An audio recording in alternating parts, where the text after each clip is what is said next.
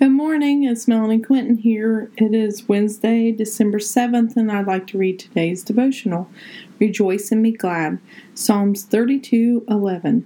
So rejoice in the Lord and be glad, all you who obey him. Shout for joy, all you whose hearts are pure.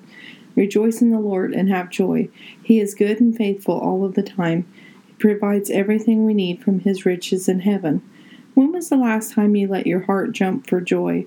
Remember when you were a child and the excitement you experienced with Christmas?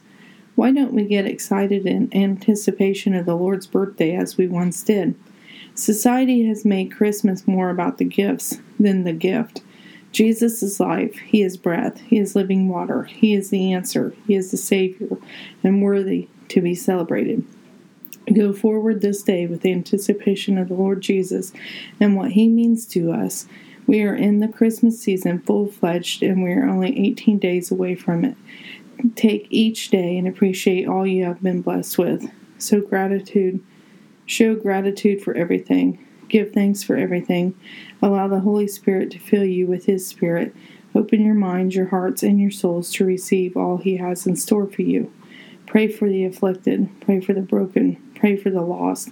Pray for the confused. Each person should experience the true meaning of Christmas. Not one person should be feeling alone this season.